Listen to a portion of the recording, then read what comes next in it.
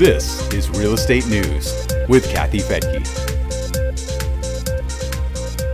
The pandemic is changing the way people think about money and how much they feel they need to be wealthy. The Charles Schwab 2020 Modern Wealth Survey was taken in January of this year, before the U.S. was hit by the pandemic, and then again in June, several months after the pandemic began. The results revealed changes in both attitudes and behavior when it comes to money. I'm Kathy Fettke, and this is Real Estate News for Investors. More than half of the people who participated in the survey says COVID-19 has had a financial impact on them or a close family member. But the sudden economic uncertainty that the pandemic has created is also having a good effect on how people are handling their money. According to the survey, 40% are more likely to be saving. 36% are more likely to have money available for emergencies. 30% are likely to invest more of their money right now in stocks or something else like real estate. And 24% are more likely to have a financial plan. Those are pretty good numbers.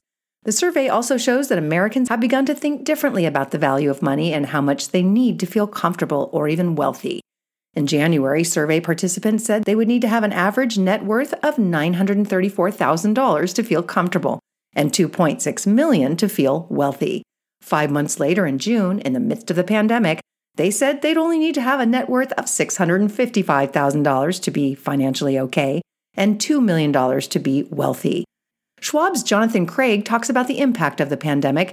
He says the uncertainty it's causing, changing how people think about their wealth and planning for the future, but we're seeing a very productive investor reaction in many ways. Although people of all generations are reporting a financial impact on themselves or a family member, millennials are getting hit the hardest. The survey shows that pay cuts, reduced hours, and layoffs have affected 25 to 30% of survey participants overall. And if you look at the results for millennials, 41% say they or a family member have been impacted. The pandemic's financial fallout is also raising stress levels for people. The survey shows that Americans are almost 15% more financially distressed now than they were at the beginning of the year. Millennials are also suffering the most financial stress, while baby boomers are suffering the least. Even though many people are hurting for money right now, the survey found that relationships and health remain at the top of the list of happiness.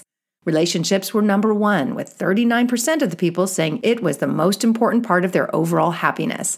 Next on the list was health, with 27% choosing that factor as most important. Third was money, with just 17% of the vote. Fourth was lifestyle, with 14%. And fifth was career. Here at Real Wealth, we define wealth as having enough money to live life on your terms. Because when you have that kind of freedom, you have more time for things like relationships or a jog on the beach for your health. But that doesn't make money more important than relationships. It makes it more of a tool that helps you buy the time you need for more important things, like your family, friends, or charity. If you thought about investing in real estate, buying a rental, or expanding your current portfolio, and you'd like to learn more about the industry, you'll find a library of information at our website.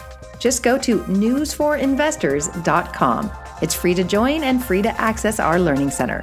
I'm Kathy Fettke, and thanks so much for joining me here on Real Estate News for Investors.